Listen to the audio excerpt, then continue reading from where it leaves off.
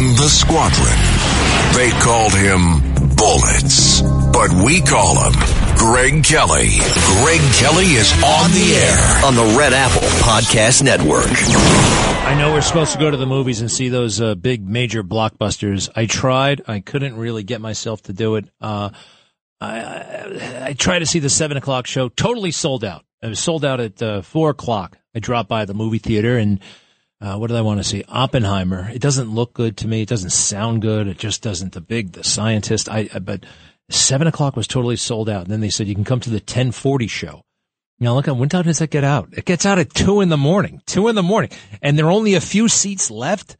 I don't know. It's a little bit of mass hysteria going on. I never in my entire life has anybody ever brought up the name Oppenheimer in conversation. I mean, the father of the atomic bomb. I thought it was Teller, by the way. I thought it was another guy named Teller. Didn't he? It was the hydrogen bomb.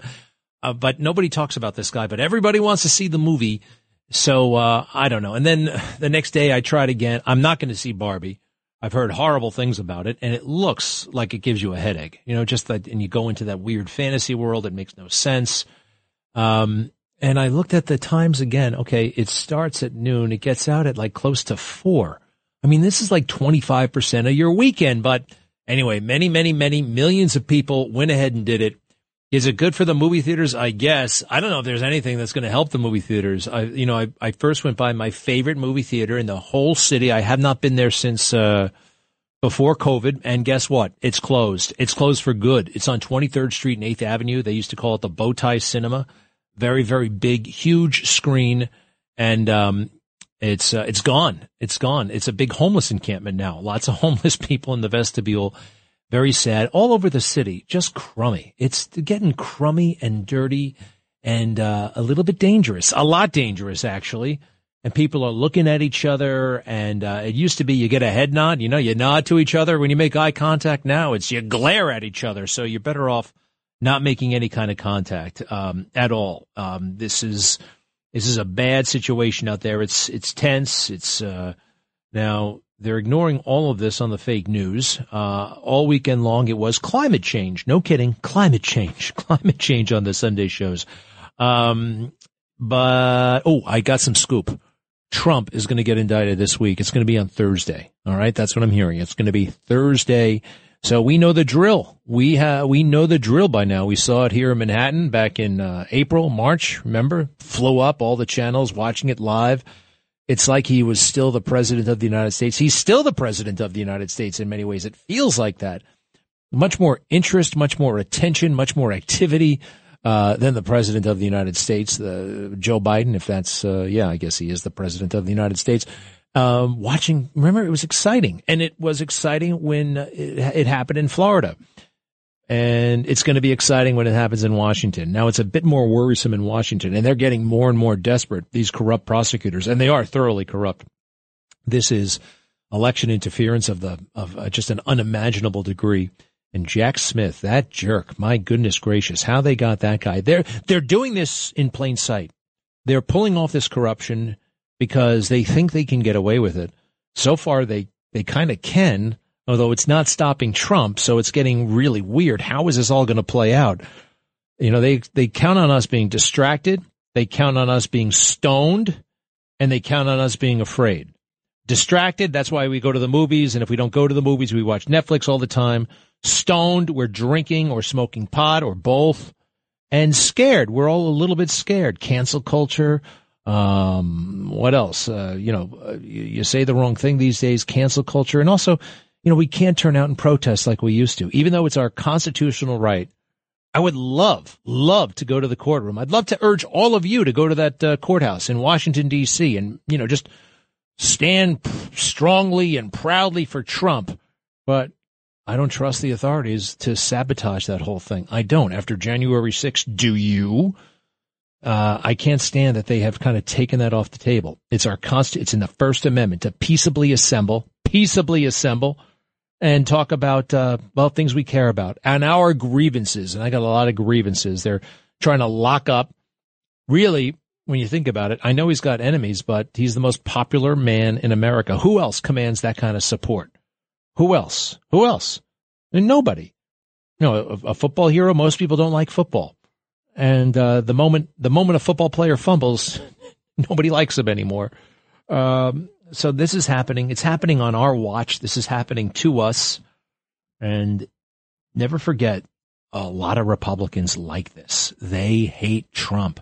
I'm talking about the establishment. And for every Mitt Romney who, at the very least, I'll say this for Mitt, he is open in his contempt.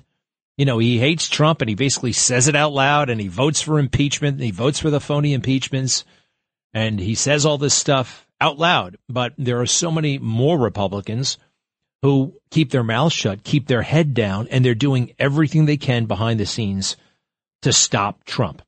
And they have a lot of allies. They have allies in big tech. They have allies in media. They have allies in conservative media. Like probably 2/3 of Fox News hates Trump and they want him gone.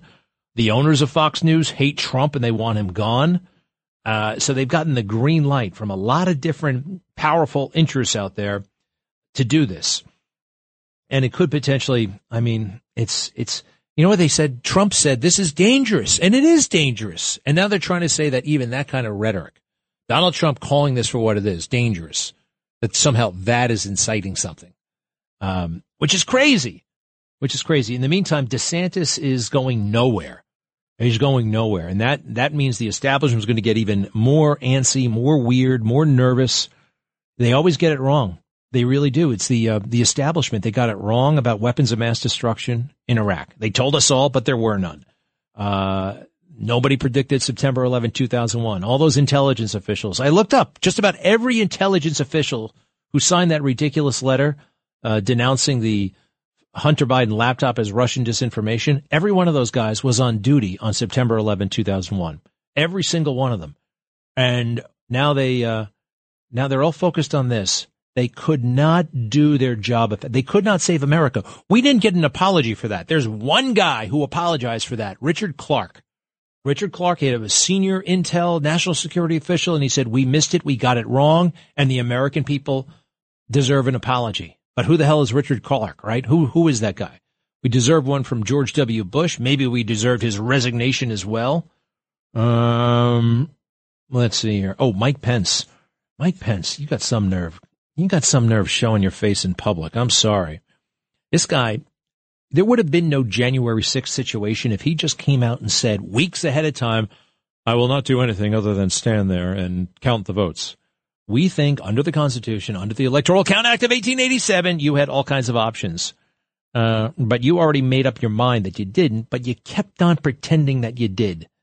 Do me a favor. This is cut 4 over the weekend. He's he gets invited on the shows, but they don't necessarily treat him well on the shows. Cut 4.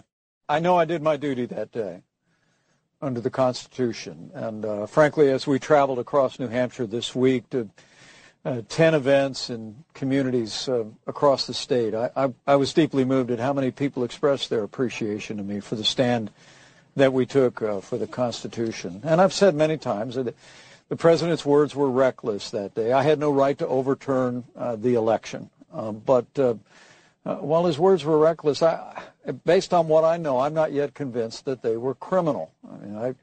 I obviously wasn't there for every meeting. I was busy trying to help reopen the government and the country after the COVID pandemic. I was spending a fair amount of time in Georgia, Dana, as you remember, in those special elections. But from what I know, I really do hope it doesn't come to that, and also for the reason that I do think the Department of Justice has lost the confidence of the American people. Well, okay. You hear how he's all over the place, all kind of wishy-washy and trying to cover his bases, and he's I'm going to play you something from January 4th. He was right. He was down in Georgia. And he was campaigning. And, but he's also looking out, for his own best interests. He's looking out for his right flank, trying to protect his right flank, trying to appease people. And how do you do that? You tell them what you think they want to hear, but you mislead people at the same time. So this is 2 days before January 6th. And here he is, talking to the crowd. And Tell me, what do you think? Is he going to do something on January 6th? Kind of sounds like it. This is what he wants. This is what he wants us to come away with. This is 2 days before January 6th. Go. We all got our doubts about the last election. And I want to assure you, I share the concerns of millions of Americans about voting irregularities. And I promise you, come this Wednesday, we'll have our day in Congress. We'll hear the objections. We'll hear the evidence. Well, that sounds like, okay, man, sounds like you're going to exercise your full authority. You know, you could have said something totally, you could have heard the objections and you could have said, but we're not going to do anything about it. All right, the vice president's role is such and such. All I'm allowed to do is count the votes. I can't kick them back to the state capitals. You could have said that, but you didn't, did you?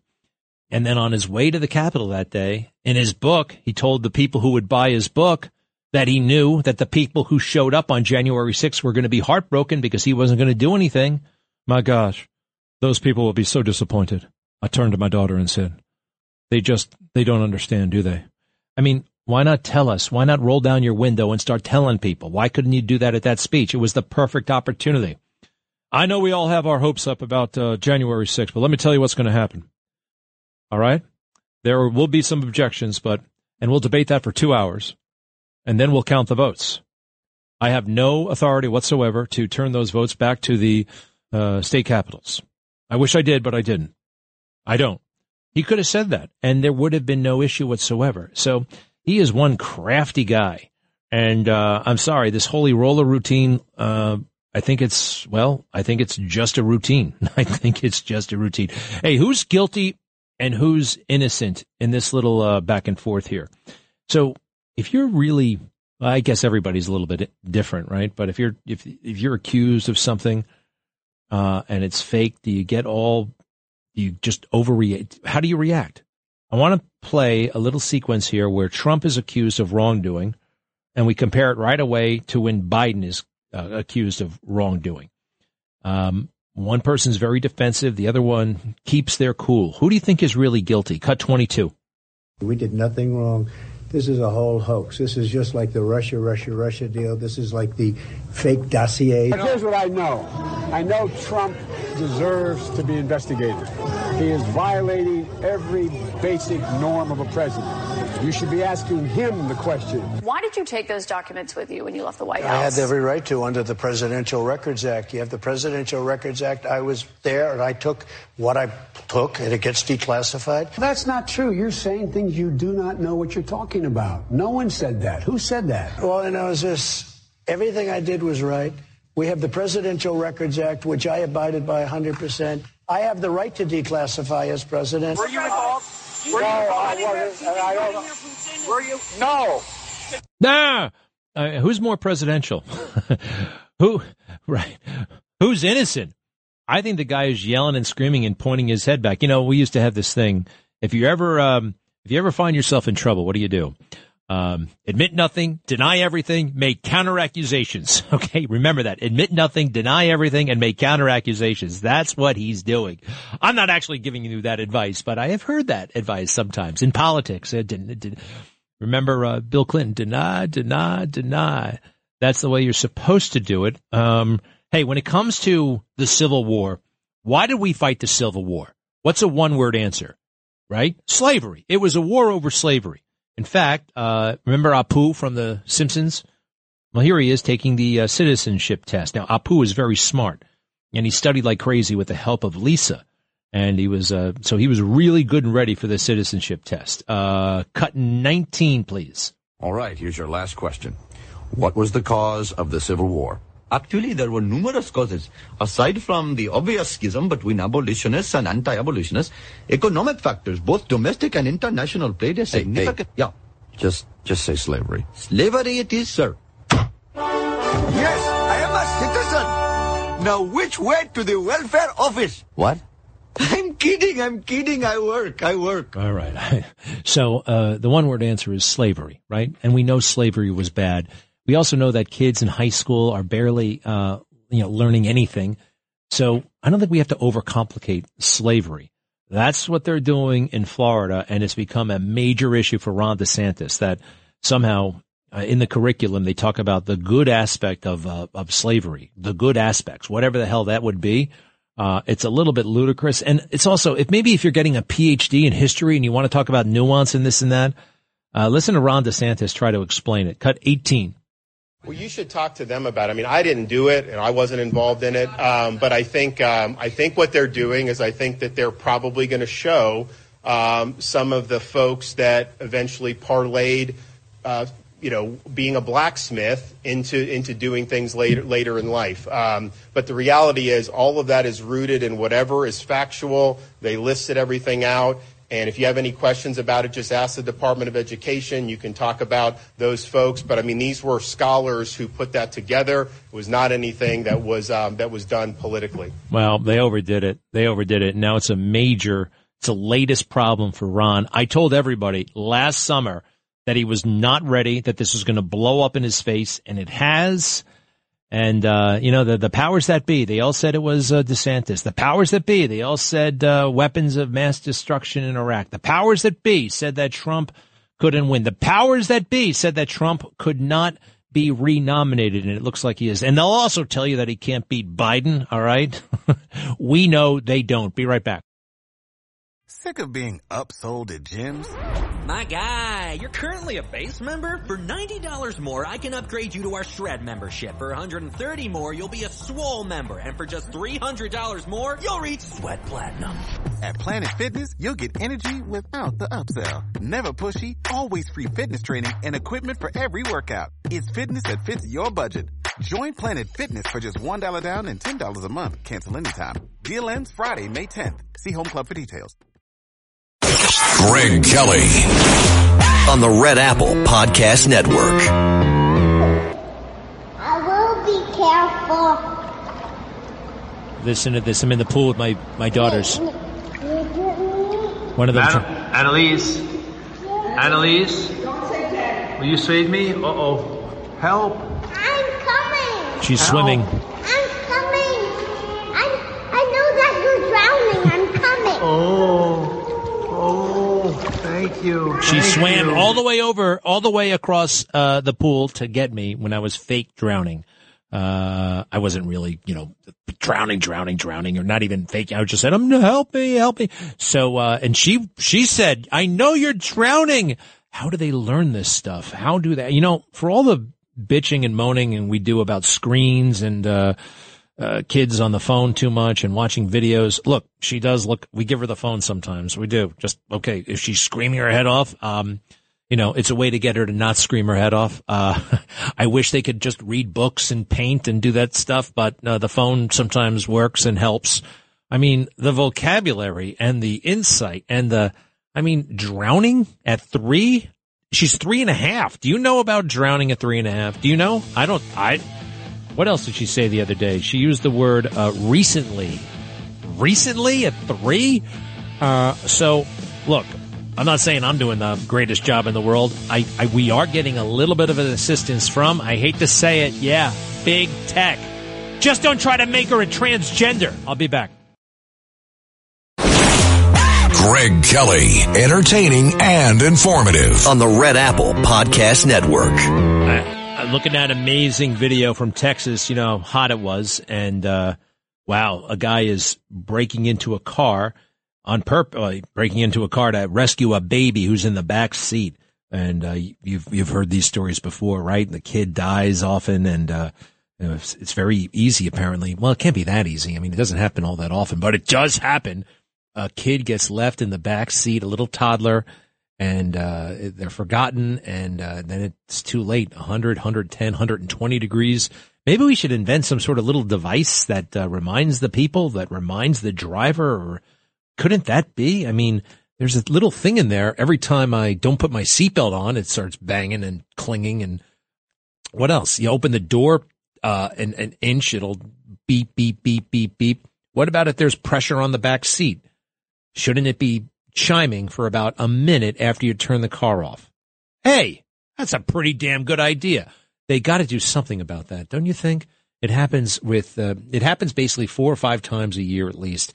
Now, I guess you can't get the car company to do a redesign on 100 million cars for something that happens 4 times a summer, but maybe they should. It's those stories, they bother me. Pat, hello, you're in Westchester. Hi, I would like to ask you a question because maybe you would know. Do you hear me all right? Yeah. Okay. The Oppenheimer movie. Yeah. They said years ago there was a Jewish scientist in Germany during the war. They wanted to keep her there, but the United States brought her to America. She helped Oppenheimer, they said, develop the bomb. Did you hear anything like that? No. Oppenheimer got a lot of help from women. He was very women-oriented, but they weren't helping him in the laboratory, all right? He was a passionate guy, from what I understand. Look, however, we wouldn't have gotten to the moon with a lot of guys from Germany. We wouldn't have, I don't think we would, a lot of technological things. Werner von Braun, I mean, that guy was developing rockets for the Nazis. If we didn't get him to come over here, I don't think we would have gotten to the moon. I don't know anything about that lady. Did you see the movie? I guess not. No, you know what it was? It's about 2 years ago, one of the shows, they were talking about her, and Hitler wanted to keep her in Germany because she was a scientist. But the Americans got her over here, and Oppenheimer didn't work on the same floor as women. Because he was so distracted. He was so distracted. He was a real ladies' man. Oh, was he? Yeah. And but they said she was phenomenal, and she never got any play on this. Are you thinking about what was her name again? Marie Curie. I don't know. Marie Curie with the uranium and Pierre, her husband. They were from France. Oh, no, this one was in Germany. They had to sneak her out. She was Jewish. All right. Well, we can take a crack at the computer. Do you have a computer? No, I don't. Why in the world would you not have a computer? Well, let me tell you, I worked at a hospital for 33 years. And after I got home and retired, I'm in my 80s, and I listen to you every day. You're phenomenal. Well, but I didn't use it, and I got rid of it. I have 2 children that I could ask about. One's an attorney, one's a vet. Oh. So I could always ask them if I need help. All right. But, I wasn't using it, and I got enough working at the hospital for 33 years. No, good for you. I mean, everyone's buried in a computer. I bet you read a lot and do stuff like that, right? I try to, yes. I most certainly do. All right. And I knew a lot of great doctors, wonderful doctors, and they were very kind. When my husband got very sick, I had the top of the line take care of him. All right. If you don't mind, what hospital and what was your job there? I was, believe it or not, a telephone operator, and I loved it. We dealt with Montefiore Medical Center in the Bronx. Yeah. And it was, I loved it. I dealt with patients, doctors, people paging people. We did a little bit, and then you did a little bit of everything. Hey, Montefiore is the best. That's where they go and separate Siamese twins. Seriously, They're the best at that. And what else do they do? Goodrich. He was saying Dr. Goodrich. They also they gave somebody a new face up there, a transplant. And phenomenal. In 1987, when I was trying to climb over a fence on Fordham Road, I fell and I got stitches, and they brought me to Montefiore Hospital. So and you're all right now, right? Well, pretty much. Pat, I appreciate it very much. Stay in touch, all right? Thank you. And yes, I am, and I listen to you every day. One other thing. When you were the operator at the at the hospital, what year was this? What years? 33 years. From when to when? I started there in 1969. I'll be 84. Okay. So when you were there in the early 70s, could you easily listen in on conversations as the operator? No, we didn't. We weren't able to do that. But we paged doctors, and most of the doctors, I did them favors, they did me favors, and they all became chairmen or vice chairmen of their division. phenomenal doctors. Wow. All right. Well, I'm glad you had an awesome experience there. And, I did, and I loved it. I worked for Goodson and Todman. Did you ever hear them? Wait a second. I have. The The game show producers. What the hell do they have to do with it? Oh, well, I was with them before I went to Montefiore. Those guys invented all the big game shows like Tic Tac. Yes. And I saw all the actors and all. They'd come in. They had a beautiful office in downtown, the Seagram's building. And you know who came in one day? And, John Ireland. Remember him? John Ireland. No, I don't know who that is. An actor, an old, from years ago. And he didn't appear, what you'd call nice-looking on TV or anything. He'd come in the office. He had an Irish sweater on and a beautiful blazer. He was a nice-looking man. I was shocked. He was really better looking in person. But that happens. TV. That happens because these guys get to be the actors because they're like really impressive, and sometimes it doesn't work. I'm looking at him right now. You're right. He kind of looks a little thuggish. Yeah, he's from Canada too. All right, listen, Pat, we could talk all day. I love it. I know, Thank you so much. I love you and take care. And I love that baby when you talk to your baby. Oh, thank you so much. We love her. Isn't that amazing? She saved my life this weekend. Pat, thank you. Because I got to go because James Flippin just walked in. Hello, James. Hey, Greg. What's the big deal with this? Look, congestion pricing is obviously ludicrous. It would obviously hurt a lot of people. Traffic is way down post-COVID anyway. Let me get this straight. They're really going forward with this. Well, I mean, we'll see if this whole issue gets kind of tied up in the courts, because right now there are two lawsuits against the MTA, both New Jersey and Staten Island as of today. Now, when you say is it the state of New Jersey or is it somebody in New Jersey? No, I believe it's actually the state of New Jersey, and then the Staten Island Borough president, Vito Fossella, he actually filed the lawsuit today against the MTA. Good. What do I want to do? I want to file a brief in support, an amicus brief, an amity brief. Can I do that? I don't see why not. Yeah. Other than not being a lawyer, what do they say? What do you have to have standing? Do I have standing? I'm a New Yorker. Yeah. Hey, guess what? I do actually have a lot of standing because this would impact me. I can't actually. Anyway, I'm right up there on the border. It's going to affect me in a big way. So I don't know. I mean, why don't we have congestion pricing in Buffalo? From what I hear, there's bad traffic in downtown Buffalo. Well, that's what I was saying to our news director, Noam Laden, this morning. I said, how about the Garden State convenience fee or the Garden State surcharge for anybody who wants to go to the Jersey Shore? You go out to the farms. You're going to go to the Poconos. You go through the Delaware Water Gap, Giants Stadium, Jets game. Any reason you might have to go into New Jersey? How about we just hit New York residents with a little fee? Well, shut up for number one. All right, wait a second. You're from New Jersey, I guess, right? Yeah, all right, yeah. We don't want that. Also, we already get hit with the toll, the Holland Tunnel, the Lincoln Tunnel, the George Washington Bridge. Right, so do we. And then you get on your crazy parkways. There's the Garden State. There's the Turnpike. I understand the Turnpike. Right. But there are a million other 409, 102s, 101, all these crazy. Even with GPS, you don't know what to do. Yeah.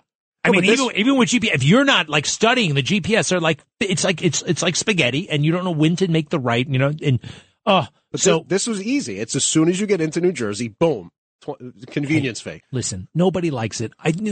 Look at you.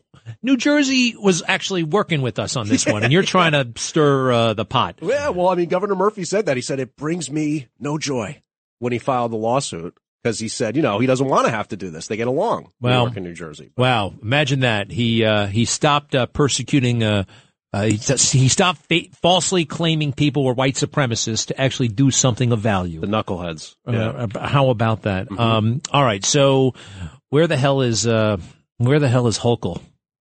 On this whole issue? She initiated it. Where is she? No, where is she physically? Oh, as far as today? Yeah. That's a good question. I want to tell her off. I have got to confront her. I got to tell. I mean, it's so bad. It's going to hurt so many people, working class people. And there are people who take their car in because for a number of reasons, mass transit doesn't work for them. And I think this is the awful, how much? $23 below 60th Street? That's as high as 23. Yeah. Cause I mean, like in London, they turn it off overnight, basically. It's like busy part of the day, you pay for that congestion pricing, but not necessarily overnight. New York's not talking about that they're going to do anything like that. They may have special exemptions for for-hire vehicles. Trucks bringing in deliveries might only have to pay once a day or at certain times. But, I mean, the justification they're using for this is that the people coming from New Jersey, 8 in 10 commute through mass transit, which is, again, I would say I'm one of that. I take New Jersey Transit in. But they say because 8 in 10 don't drive if they commute into Manhattan, that it's okay. Well, I don't understand. Oh, wait, what? 81% of New Jersey commuters, if they come into Manhattan, they do it through mass transit. Well, a couple of different things for you guys. You have more options. You got PATH trains coming in downtown. You got PATH trains coming in midtown. Right. You got PATH trains coming in uptown. You're saying compared to like Long Islanders? Or? Compared to Long Islanders, yeah. Mm-hmm. I mean, there's only, that big thing, the 42nd, whatever, the Grand Central Extension was the biggest thing that East happened. Side access, and I'm told that is not without its problems. So, I don't know. By the way, I'm told that Governor Hochul's in California right now, Mr. Rado. I didn't. Okay, but what? All right. You asked, I delivered. California. Good to know. Yeah. All right. So I guess we're good. Wasn't that Pat interesting? Did you hear all absolutely. that stuff? Yes. I mean, imagine that. She worked for the game show executives, and she worked in the Seagram building, and then she worked at the hospital. Who do you know has had such a great work experience? 20 years later, they're talking about how great their job was. Mm-hmm. I don't know. You don't find that very often. You don't. Well, that's great. Final word is, could you answer this question? Mm-hmm. Cut 19, please. Cut 19. All right, here's your last question. What was the cause of the Civil War? Actually, there were numerous causes. Aside from the obvious schism between abolitionists and anti-abolitionists, economic factors, both domestic and international, played a significant... Yeah. Just say slavery. Slavery it is, sir. Yes, I am a citizen. Now, Yes. which way to the welfare office? All right, stop. That's Apu on The Simpsons. I love it, Do you though. think they're getting a little bit carried away in Florida? I mean, look, it's not college. It's not PhD history. I don't think you have to know much more about slavery other than, it was bad and, Harriet Tubman and the Civil War and the Emancipation Proclamation. I mean, for Florida to go into the curriculum where they're talking about, the economic patterns and somehow, the derivatives of slavery and what they offered the gross national product and all this weird rabbit hole stuff. Mm-hmm. And don't you think it's a little bit much? I can understand why you say that, and certainly for a high school kid, I think maybe it gets a little too deep. But I mean, it wasn't just about chattel slavery, right? I mean, there was all about states' rights and, the federal government can't tell us what to do and all this kind of thing. So it was a kind of complicated time. Hey, just say slavery, all right? Just like the guy said. And now I'm a citizen. That's what that's the big takeaway. It's got to be a bit reductionist. There's so much stuff going on. Kids were jamming gender theory down their throats and they're watching these crazy videos. Just put the videos down long enough to get the basics and understand that America is generally good, maybe even a little bit great. Mm-hmm. We're not going to have a country anymore, and I mean that. Do you know who Celia Cruz is? Not sure if I do. Well, I just found out this morning that she's some Cuban singer. All right, good for her. Mm-hmm. She died 20 years ago. They're about to put her on the back of a quarter. Celia Cruz, I'm sure she was a great lady and was very entertaining to those who knew her. She was a singer, born in Cuba. She died in New Jersey about 20 years ago, and she's on the back of a quarter now. Okay. What the hell is this all about? I mean, this is, no offense to Celia, but this is the kind of stuff that rips a country apart. Where you start narrow casting a country e pluribus unum from many one. Nope, we don't have a common reference point. She is not famous enough. Her contributions are not significant enough. Who's on the quarter on the front side?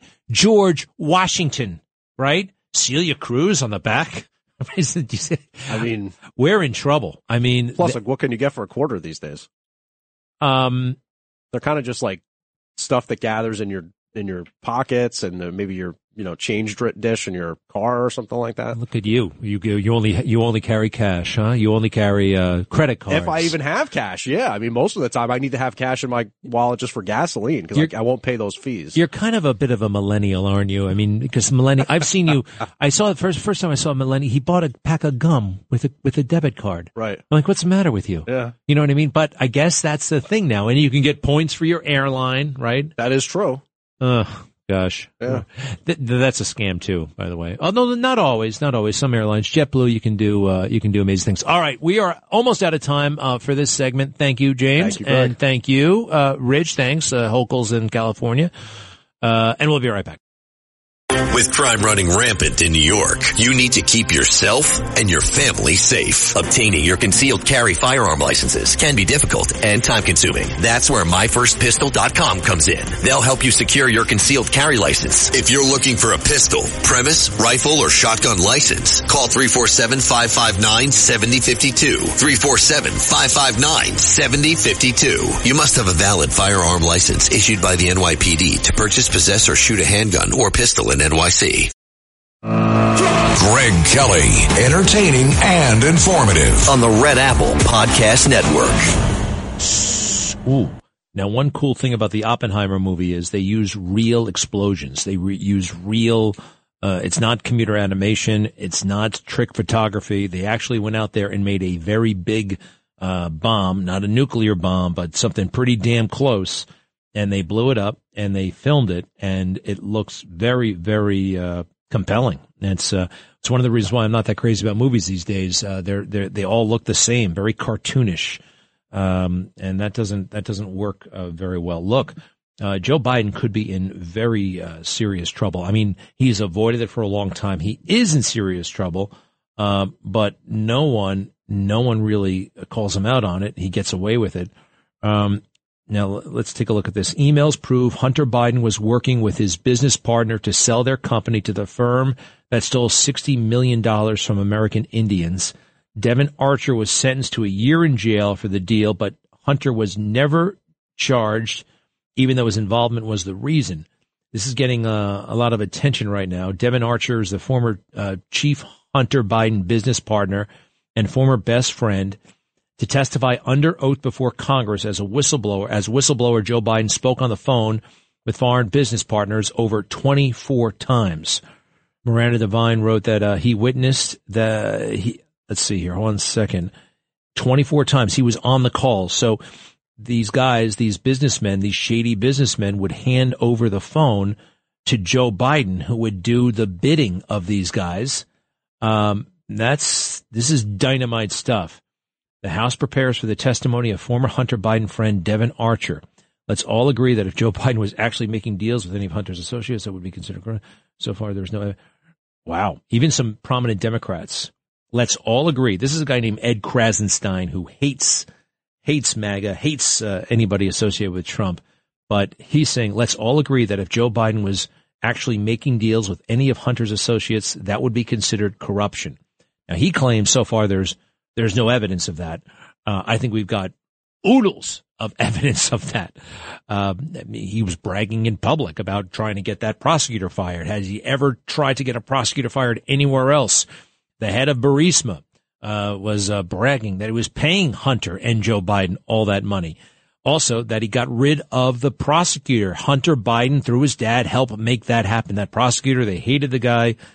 This is Devin Archer to testify that he and Hunter Biden sold access to Joe Biden, and that he personally witnessed Hunter putting his father on calls with their clients at least 24 times. Devin Archer, you know what? By the time when this actually happens, and when does it actually happen? Do we know when this testimony is going to take place? I don't think it's today. It's later this week, I hope. He canceled. He walked out. What happened? It was supposed to happen, but he's not doing it. The big blockbuster testimony Jim Jordan was supposed to present today from convicted fraudster felon David Archer is not happening again. House Oversight Committee Chairman James Comer confirms that Burisma board member Devin Archer has canceled the deposition 3 times. Archer is under subpoena from the committee. Fox has told Archer is canceled because of personal reasons in the scheduling conflict. Also, the Bidens have probably threatened him with who knows what. Traffic jams, tailgating, pile-ups. Ugh, the joys of driving. How could it get worse? The federal government wants to have a say in what you drive. That's right. The Biden administration's EPA is pushing mandates that would ban 2 out of every 3 vehicles on the road today. Don't let Washington become your backseat driver. Protect the freedom of driving your way. Visit EnergyCitizens.org. Paid for by the American Petroleum Institute. Greg Kelly on the Red Apple Podcast Network. Devon Archer. Wow. How did they thwart Devon Archer's testimony this time? This stuff is, wow.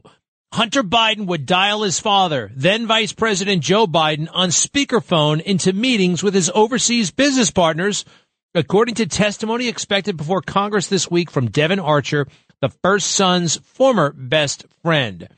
Miranda Devine.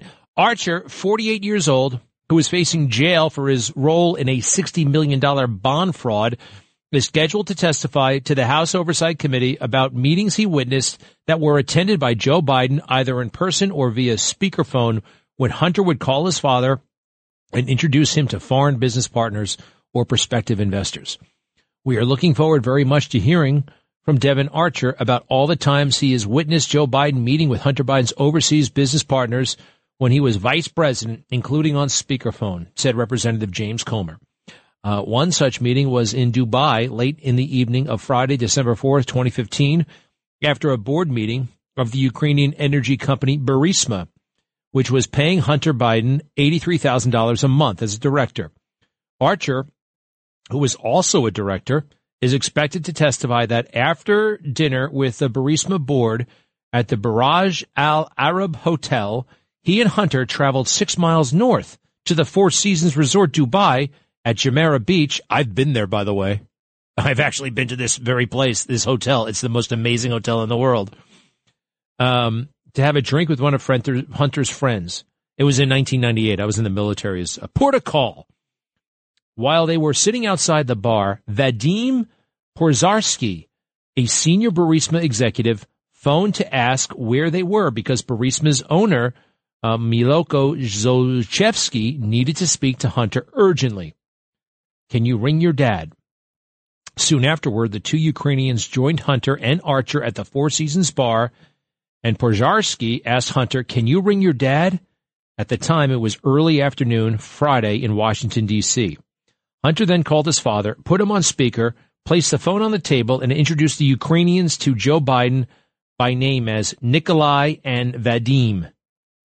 He also said words to the effect that the Burisma bigwigs need our support. This is dynamite stuff. Vice President Biden greeted the Ukrainians, but spoke only in vague pleasantries during the short call. And in other such interactions with Hunter's overseas business partners, Archer is expected to testify. Yeah, because why would he speak in vague pleasantries? It's like we can't say this stuff out loud, but I get it. And my presence on this call, I get it.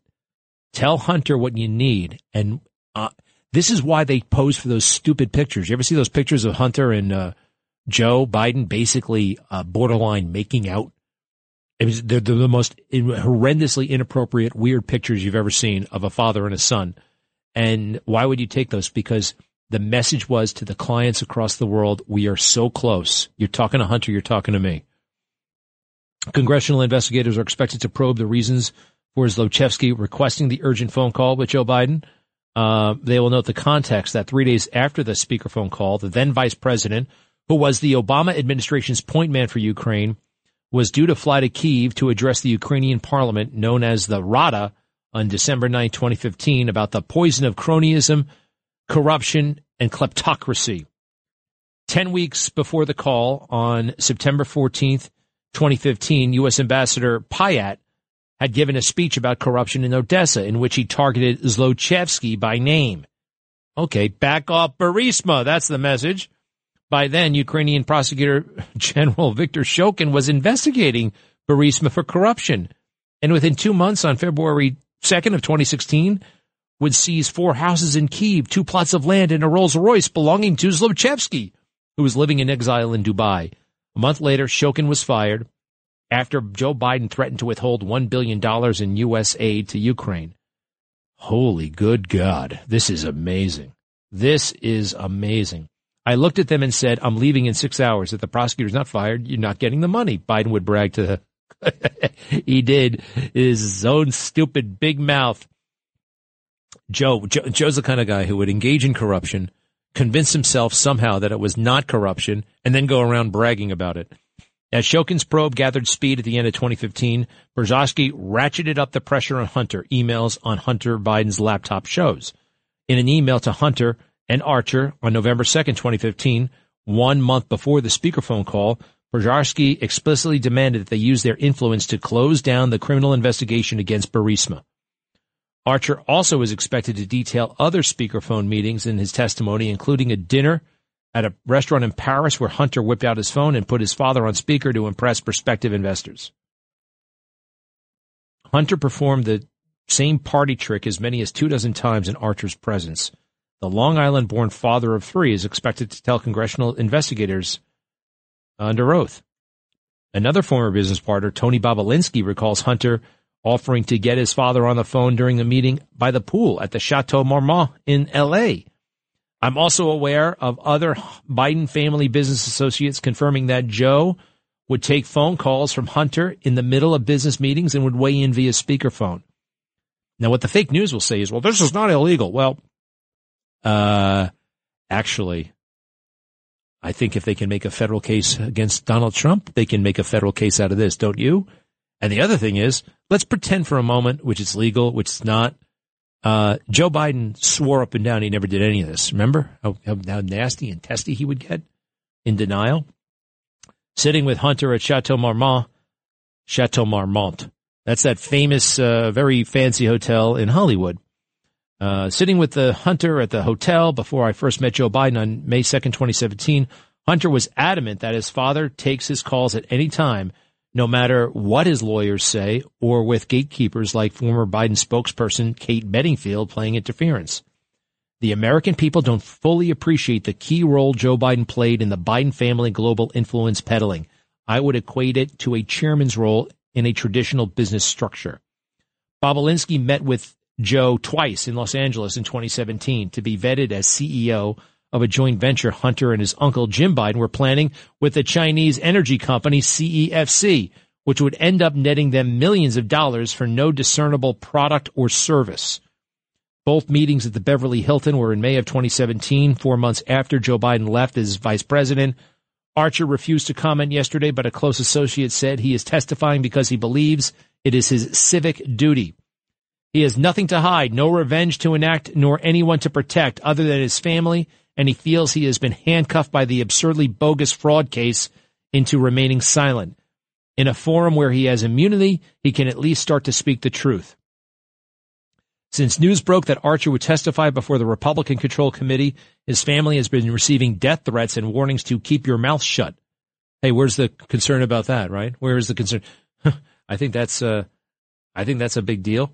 During about 1/4 of the speakerphone calls witnessed by Archer, Hunter would introduce his father to the foreigners with whom he was transacting business. But at other times, he would just speak to Joe without acknowledging that other people were listening in. So it is not clear how often Vice President Biden was aware that he was being used as leverage by his son. Hunter told CBS News in 2021 that he spoke to his father every night. Archer is also expected to testify about 2 dinners Hunter organized for his vice president father to meet business partners from Ukraine, Russia, and Kazakhstan, and a private room at the Georgetown restaurant Cafe Milano, one in April of 2015 and another in 2016. That is like the hotspot in Washington, D.C., a town not known for its hotspots. Burisma executive Berezovsky attended the first dinner on April 16, 2015, along with the Russian billionaire Yelena Bortina and her husband, the Moscow mayor, Yuri Lutskov. Remember, they got millions of dollars from this person, the Bidens did. And we have an email from this guy saying, thank you for dinner. It was so nice to meet your dad. Yeah, here we go. The next day, Hunter received an email from Berezovsky to thank him for introducing him to his father. Dear Hunter, thank you for inviting me to D.C. and giving an opportunity to meet your father and spend some time together.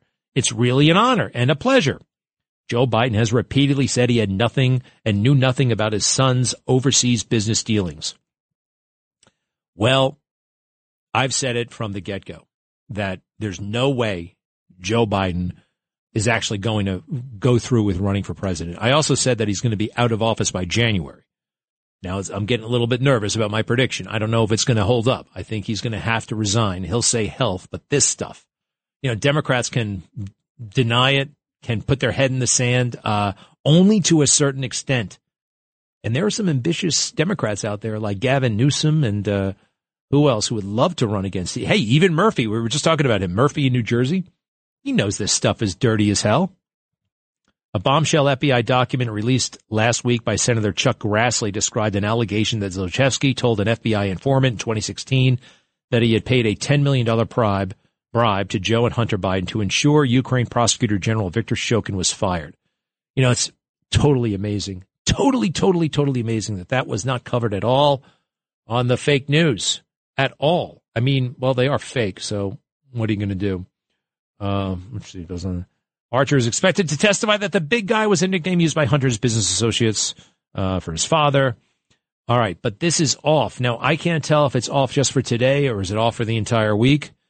From this little piece here, I wasn't anticipating it happening today. I think it could happen tomorrow or Wednesday. I don't think this is a guy who just disappeared. And he's from Long Island. Did you catch that? He actually lives in Manhattan. Doug in Edison, New Jersey. Hello. Doug. Put me on hold. Julie in New Jersey. Hello. Yes. Well, screw all of you. I'm going to try one more, and then I'm hanging up on every single one of you. Carlo in New York. Are you there? I'm here, Greg, and I'm wide awake. And they're turning down the guys for the vouchers, Salvation Army. They're giving them to the illegal aliens, and they're not giving them to the American veterans. And we're paying for it. And now they're adding on all the taxes. They denied vouchers from the Salvation Army. The Salvation Army. All right, Carlo, you with the fake name again. You and your fake names. That's wrong. That's wrong, Carlo. That's wrong. Hey, Carlo, do me a favor. Give me your phone number. It's wrong that you had a Give me your phone. Give me your phone number. I want to call you. I want to call you up at work and screw with you. Give me your phone number. Hey, Carlo, do me a favor, Carlo. Call back in a year. All right, call back in a year. Goodbye. Wow. All right. Let's skip that for the time being. I really want to know if what happened to this guy. Where the hell is Devon Archer, and where does he come from? He knows a lot of stuff. This is a big freaking deal. Let's just find out real quick. He grew up on Long Island, and I think his wife is a dentist. Oh, by the way, did you know that his wife is a dentist, and he had to go to jail for a year covering for these people, covering for these lowlifes. Well, Devon Archer is the man of the moment. Now, all this stuff is kind of off the record. It's not in the congressional record. To take this to the next level and to take Joe Biden out of power, to make it totally impossible for him to remain in this race, you got to get him on Capitol Hill. And once he says this stuff on Capitol Hill, Joe Biden is finished. He should have been finished a long time ago, but this is going to do it. This will be the proverbial nail in the coffin. Be right back. Greg Kelly on the Red Apple Podcast Network. Yeah, Devon Archer. It gets confusing at times, but this is not that confusing. He was partners with Hunter Biden and, let's see, this guy who was the Christopher Heinz, heir of the Heinz ketchup family business. That guy, Christopher Heinz, his father was a United States Senator. I think Whitey Bulger's nephew was in on this as well. Heinz got out of it, by the way, because he saw it was way too shady. I'm not sticking around. There's something wrong with all of this. Devon Archer, he should be more famous than Michael Cohen. Think about it. Who's more famous, Michael Cohen or Devon Archer? This stuff is total dynamite. He's been there every single step of the way. Yet we all know who Michael Cohen is. And Devon Archer, the name is a little bit mysterious, Devon Archer. Sounds like he's from Britain. but he's from Long Island. And let's see here. Archer and the younger Biden, let's see. Archer was co-founder of Rosemont Capital with Christopher Hines, his college roommate at Yale. He had served as a senior advisor to Hines' stepfather, Democrat Senator John Kerry, during his 2004 presidential bid. In 2018, Archer was implicated in a legal case that involved defrauding a Native American tribe and multiple pension funds. His conviction was overturned when a judge was left with an unwavering concern that Archer is innocent of the crimes charged. Reuters reported in November of 2018. Hunter Biden left Burisma's board earlier this year after his father announced his run for the. This is going way back. I just was looking for more information about Devon Archer. Devon Archer. You know who's coming down the hall in a moment? Rudy Giuliani. What an amazing resource. What an amazing privilege it is to have work right down the hall from Rudy Giuliani, the legend. Wait a second. Hey, Chris, you know something about this Devon Archer character? Chris in East Moriches. Yeah. Hi, Greg. I have a neighbor whose son is my son's age. They go to school together. He sold a house to Devon Archer in Quogue, in the Hamptons area. So, when I showed this guy a picture of Devon Archer with Joe Biden and Hunter on the golf course, and I said, "This looks like West Hampton Beach golf course," and I believe it was. So my friend, the real estate agent, said, "Yeah, I actually met Devon. Sold him a house in Quogue a few years ago, and he's a nice guy. He just fell in with the bad crowd." Is kind of what he said. My friend, the real estate agent, we're both conservatives. We both love, talking that stuff, and I couldn't believe it. He actually sold him a house. So there's that tidbit of information. A little tidbit, all right, and a nice guy, you say. Let's see here. This is Yeah, I mean, he said he was a nice guy. Well, listen to this. This is in 22. Devon Archer sentenced to a year and a day in prison for the fraudulent issuance and sale of more than $60 million of tribal bonds. Now, this is February of 2022, a little over a year ago. And this is the U.S. attorney, as appointed by Joe Biden. Damian Williams announced that Devon Archer was sentenced today by the Honorable Ronnie Abrams to a year and a day in prison for defrauding a Native American tribal entity. They established this all at trial. Then it gets really a little bit complicated as to what the hell actually happened here. Financial crimes, they're complicated on purpose. Let's see. In addition to the prison term, Archer, 47, he's 47 years old. I noticed that artificial intelligence kind of stinks. I'm seeing more and more articles written by artificial intelligence. You can kind of tell they follow the same rhythm, and they're full of mistakes. In addition to the prison term, Archer, 47, was sentenced to a year of supervised release. Archer was also ordered to forfeit $15 million. Whoa. And to make restitution in the amount of $43 million. And this guy's got a story to tell. Wow. All right, Rudy, when we come back, thank you.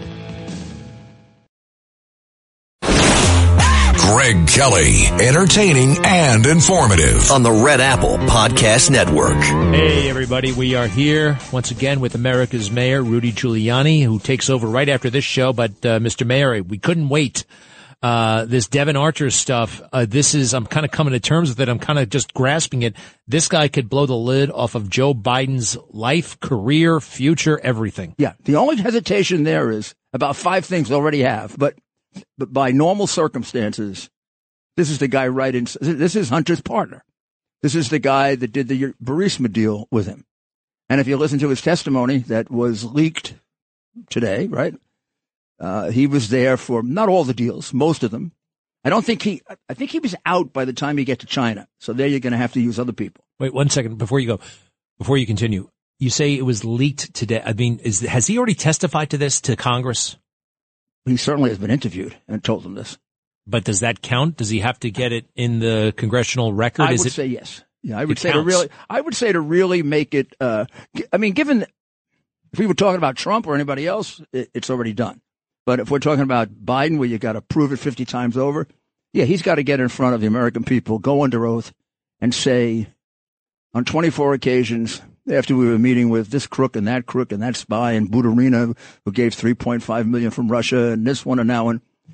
Hunter always, a little ceremony at the end. We put Joe on the phone And Joe blessed it and said, thank you for helping us and thank you for assisting us. And I'll be there for that kind of stuff. And then, in the case of Burisma, they wanted a meeting with him. And, Joe organized a meeting with, the number 2 guy. Pozharsky Vadim. And that was in order to solidify the deal he had made with Zlochevsky so that when Shokin went after the company, Joe was ready to come in and fix the case. Damn. All right. So look, and then the minute within 3 days of Shokin serving the arrest warrant on the company, Joe's on the phone to the president of Ukraine. Yeah. And then he's on the phone all week to him. And at the end of that week, Shokin gets fired. You know, it's all right there in plain sight. Oh, it's the best case I've ever seen. The only thing that is new, though, this is new, that Devon Archer is prepared to say this stuff. But is he prepared? Because he hasn't, I'm getting word now that he's not, that he canceled it because of personal reasons. What's going on? Well, look, I've sat with people, because it was the mafia they were testifying against. I've sat with people that would defecate before they would, and we'd have to clean them up before they went on the stand. I mean, this is scary stuff. He's going to destroy the president of the United States. Now, who knows, because they cover up for him so much, but by all intents and purposes, this is the final nail in the coffin when this guy testifies. First of all, the minute he tells you all the times this guy discussed foreign business with his son, you know what a damn liar he was. The 150 times he said, I never talked to him about his foreign business. Not only talk to him about his foreign business, his son would have his foreign clients call up and get the nice word from the old man. You can realize what a difference that is than the lies he was telling to the American people. Yeah. I didn't know about it. I never talked about it. He can testify to the 2 dinners that took place with the foreigners, the pictures that were taken with them. I mean, that has been a complete con job for 20 years. Why did it take this long? This guy's had this story. He's known about this stuff throughout the... Because the Justice Department is crooked. You see, Bud Cummings, who was the U.S. attorney who first went to the Southern District back in 2018, I think it was, came there with this whole story. 5 Ukrainian witnesses willing to testify to Biden's bribe. U.S. attorney had to get him over from Ukraine because the ambassador there was holding them up. The U.S. attorney didn't take the case. Now, why did he go to the Southern District? He went to the Southern District because he was a U.S. attorney, a good one, Cummings, and he figured they're the best place because they have the case against Archer, and they can flip Archer.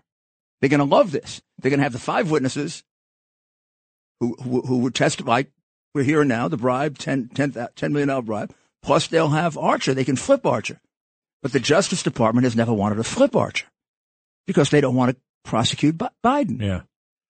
So this is going to have to be done around. The reason this is so difficult is we don't have a prosecutor in the United States. Now, let me ask you though. We don't have a Justice Department. We don't have an FBI. They're non-existent. They did prosecute Devon Archer. I mean, they prosecuted him, and even though the judge apparently was kind of conflicted about the whole thing, I just read the judge dismissed the case and had to get reversed by the Court of Appeals. But she dismissed major Democrat judge, and the Court of Appeals ripped her apart. So why does the DOJ want this guy to go to jail? I mean, if you're going to jail and you might be innocent, I mean, you have absolutely nothing to lose. He's more dangerous going to jail than not going to jail, right? Yeah, I think he got caught up in this without their really making the connection. This is a completely kind of separate fraud involving really defrauding Native American tribes. And I don't think Hunter was involved in this at all. This was a thing he did on his own. So I think this got into the Justice Department. He got indicted. They walked away from him. And part of his bitterness is, why didn't you fix it for me? Yeah. I know that. You know things. I know that he's very bitter about, you'll fix it for everybody else. And my case is kind of bull compared to yours. Right. Mine's a few million. Yours are multiple millions. Do me a favor. I got to, just for a moment, congestion pricing. It looks like it's a reality. It's coming, although I'm glad to hear about these lawsuits. They mentioned congestion pricing when you were mayor, right? Did you you didn't want it, right? No, not only that. I went to London after I was mayor. I didn't have the time to go before, and it was a big bust in London. It was a disaster in London. I mean, this is crazy. And if it were bad then, I mean, you had an argument for it then because you were very popular then. Now we can't get people to come back to work. Yeah. We're going to charge them to come into New York. You got to be crazy to do it. Yeah, the people are leaving. When they wanted to do it, we had just gained about 1.5 million in population, and we were gaining every day. I thought it was ridiculous to pay people to come to work in New York City. We wanted to come and work in New York City, but at least you had an argument for it. Now nobody wants to come here, and it's going to kill these offices of half full, 60% full. They'll go down to 40%. By the way, when you were mayor, my sense was, and actually I'm just putting it together now, 90% of your job was behind the scenes. 90% was making the city, cajoling, running, leading. 100%. Maybe 10% was in public. With this guy, Adams, it's like 99.9% is the public dance. Is it just getting on TV, being overdressed, just going through all that stuff. He announces everything in advance that he's going to do. Right. Then he gets pressured and he can't do it. Right? Instead of, if it's something going to be tough, you're going to get pressured. You wait. You build up your support. So if I knew I was going to do something controversial, I was out there trying to get as much support as possible. And every once in a while we get leaked on. I go crazy, because I needed the time to put it together in order to do. Look, I did the largest tax reductions in New York City history with a city council that was 45 Dems, and they were against tax reductions then as they are now, and 6 Republicans. And it really was because of my friend who I had on last week, Peter Vallone. Because Peter was secretly a conservative. Mm-hmm. Peter thought we were overtaxed. And Peter would tell me who I could work on. No, don't waste your time on him. We'll never get him. Go to him. Yeah. I remember I got a vote by going to a councilman's father's funeral. And he even endorsed me for re-election because I went to the funeral. No mayor had ever gone to his funeral. Mm. So most of what's done in government effectively is done behind closed doors. Yeah. Honestly. Sure. It's deal making in the right sense, the way you make deals in business. And there's nothing in Eric Adams' background that suggests that he's ready for this moment. I mean, being a borough president these days is essentially a no-show job. It's fake. No board of estimate. It doesn't mean anything, right? Fair enough? Right. And state senator, nobody. I mean, I don't know if that was really grounds to become one of the most powerful officials in America. You were hanging around the White House, forgive me, like in the mid-'70s. Right. you were absorbing things. Right. I mean, I understood. I learned a lot from Ronald Reagan watching him because I admired him so much. And Ronald Reagan was, like Trump, a deal maker. What made Trump such an effective president while he was getting the hell kicked out of him and shouldn't have been? Because by nature, he's a fabulous deal maker. Mm. He can make a deal with anybody. I mean, if the guy has any possibility of being reasonable. This is Reagan. Reagan and Trump. Oh, Trump. Yeah, no. I mean, Trump, everything is a deal with Trump. I mean, even if you're just talking about where you're going to go to dinner, I want to go here, we'll go there. Then you end up at his place. Hey, do me a favor. Nikki's been on hold for a long time. Nikki, you're on with the mayor, Mayor Giuliani, and me. How are you? I'm great. How are you? Fine. How are you? What's going on? Oh, great to talk to the mayor. I grew up in Chicago, and I've watched you pretty much for the last 20-something years. And, yeah, I wish we had you. Anyway. You called for a reason. Yes, I'm a little flabbergasted. Okay, I just was calling. Basically, you talked earlier about, cars should be equipped with something to let us know that there's a child in the car, which... Am I losing my mind? But when have we why are we forgetting our children in the back seat? I don't have children, and I love again that you post your videos of your little ones. I don't have any children, but when I have a dog or something in the car, I know it's in the car. Do you know what I'm saying? I also know that people just make mistakes. I mean, I've been driving around. It could happen to anybody. It really could happen to anybody. It could. I mean, I just you're in the back. If they're quiet, what if they fall asleep? There's muscle memory. God forbid it could happen. I think it could happen to anybody. If you look at these cases, it happens to people from all walks of life. They don't mean it in their heart. Obviously, nobody would want to do that. I've tremendous sympathy, and you don't. You think people don't you think people blank out sometimes? Some don't. I mean, I know it's an accident, but I think you got the right idea. If all these cars can remanufacture and add stuff and all these crazy little gadgets, why don't they have something that's letting you know, hey, you have something in the back seat, the baby that you birthed? Look, I'm not in the car manufacturing business. That would take a lot of money. It would up the price of the car. And if I were in the car manufacturing business, I don't know if I'd want to do that. Yeah. Is it that dangerous to have the car seat in the front seat? I think that's illegal, actually. Yeah, but is it that dangerous to do it? I've never understood why. But I always would have liked it better when I had to drive the kid alone. If I could have had him in the front seat and watch him, and God forbid there's an accident, I could go grab him. What a practical suggestion right there. Maybe we'll put the kid in the front seat. I think it's because of the airbags. They don't have it. Well, couldn't they do the airbags in a certain way? A lot of things. If only we... let's get Detroit on the phone and figure it out. Nikki, we thank you. If there was an accident and your kid's in the back seat and you can't get to him.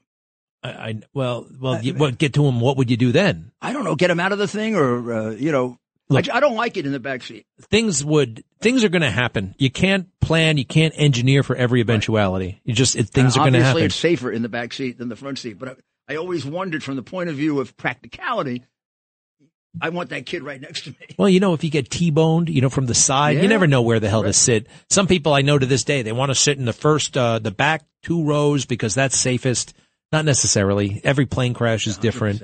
All right. So, we are talking about, let's say Devon Archer tells what he knows and it's 24 calls and it's really, really damaging. I wonder if the fake news will still be in denial there. I mean, they just might be. They will. I don't know what it's going to take. I mean, we're way beyond where he should be thrown out of office. We now know our president's a crook. There's, 15 pieces of evidence, 20 pieces of evidence, beyond evidence I've ever seen before. It's not even, let's give him a presumption of innocence. The evidence the guy admits it on the tape himself. I mean, which one? Oh, Joe. Yeah, but Joe. Time out for a second. I told him if he didn't fire a prosecutor, I wouldn't give him the $1 billion. That's a bribe. As frustrated as I am about that, I am frustrated, worried now. No, I think that I heard Donald Trump could get indicted on Thursday by the prosecutors for the January 6th stuff, which to me seems like a total farce, and I think they have to know that. What are you hearing? I haven't heard that, but I think that. You think? I think they're going to indict him because I think they think it's the only way to stop him. They're going to want to try to get that to trial before the election. Hope they get it before a Washington jury, get him convicted, and somehow that will not get him elected. So what's stopping them from doing that? Nothing except decency. Well, so that's not going to suddenly kick in. No. So they're going to indict him. We know about juries in Washington, D.C. We know how overwhelmingly Democratic they are and all this stuff. And, oh, by the way they treat January 6th down there in Washington, like they talk about January 6th like we talk about Hurricane Sandy or 9/11. It was the worst thing that ever happened. And, oh, my God, look at what we went through. That's what they say. Well, I'm hoping that the Democratic Party will have a Barry Goldwater. Barry Goldwater went to Richard Nixon and said, Mr. President, it's over. Don't do this to the country. Don't do it to the country. Why put us through an impeachment in which to have to lay this all out? It'll hurt the country. I hope there's a Democrat that loves the country more than being a powerful, rich, greedy, slimy Democrat and can go to Biden and say, hey, it's over, Joe. Well, this is where the fake... They're not going to give it. These guys have it in their teeth. They're not giving it up. Whatever you do to Trump, they're going to get you. This is all coming out. All the bribes going back to the little one James took back in 1979. All of it's coming out. They got it all. And you're going to have to kill them. I got to kill a lot of people now to stop them from doing it. It's going to show. Wait, what do you mean kill them? What? Well, these people are not going to go away anymore. It's not just me. At one time, it was just me that had it. Now everybody has it. And you can go back to 1979 and you can show he took a bribe when he was first, I don't even know if he was in a council or something. The guy has taken probably over 100 bribes in his life. Sold every office he's ever had. All right, but he's in trouble. I mean, and he should be. They're still protecting him. I think his time is up. But what about? There is no Barry Goldwater in the Democrat Party. There's nobody like that. Nobody that loves America in the Democratic Party. I think you're right. Actually, I think Mark Levin is right with the book. You can't do this if you love America. You can't allow this if you love America. So, I wouldn't allow a Republican president to do this. Are we burying? Even if it were Trump. But what do we do? What do we do? Because this is what's the word? Inexorably. All we can do is try to elect them no matter what they do, and hope maybe there'll be a court that throws it out on due process. I think eventually, when the whole story is told, all the Trump cases will go out on being violations of due process and equal protection of the law, a desecration of our justice system. I mean, we already have a crooked Justice Department prosecuting him. Right? We know that. We have a definably crooked Justice Department prosecuting Donald Trump. There's got to come a point at which the judges wake up and say, we've been snookered, we were had over the election, we thought we shouldn't get involved in it. I think they're going to see the whole picture, but it might be too late. I don't know. All right. Mr. Mayor, thank you. Thank you. You've taken over at the top of the hour, and Good job. It's a privilege, sir. We'll be right back. Greg Kelly, entertaining and informative. On the Red Apple Podcast Network. I met a couple over the weekend. He was 40. She was 32. They've been going out for 6 years. 6 years, and they're not married. And what an arrangement, huh? I mean, either do it or I had a 1 year limit. You can't date beyond a year. It's wasting everybody's time. You either, after a year, you should know or not know. And it's time to move on. As they say, what do they say? Why buy the cow when you can milk it for free? I actually ran that by the woman in the relationship. She did not like me saying that, possibly because because she looked at me like she didn't understand what I'm saying. And I said, well, why buy the cow when you can milk it for free? And she's like baffled. I'm like, and you being the cow. And granted, I think she took it the wrong way. I didn't mean that in any, in a pejorative sense. She's not, nothing about her look, nothing about her appearance or anything like that, but I felt very bad. I feel worse, though, that this guy is just stringing her along for 6 years. And who knows what else he's up to. All right, I got to get out of here in a second. Barbara, we can't finish without you. Hi, Barbara. Hi, Greg. Good afternoon. You're lucky that woman didn't smack you upside the head, really. Well, that would have been – violence is never the answer. Yeah, I know. But anyway, that's quite a saying, and I've heard it before.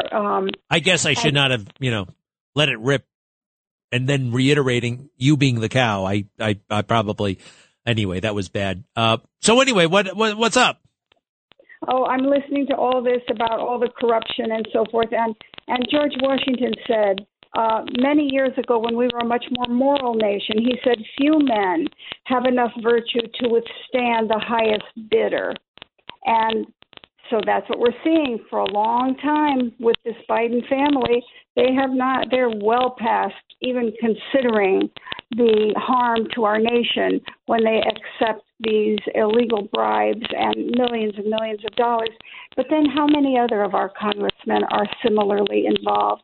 Maybe not to that extent, but who are not speaking out and questioning what's going on when they're really in a place where they should. How about that? I'm looking at his quote right there. Few men have virtue to withstand the highest bidder. And we look at Greedy Joe. We know he's not one of them. Hey, listen, thank you, Barbara, very much. I like that a lot. We're going to see that soon. Thank you, Lou, Joe, Bruce, Vito, James, John. Sorry, out of time. There's the music. Got to wrap up. Rudy Giuliani is here. This Devon Archer thing may change history this week.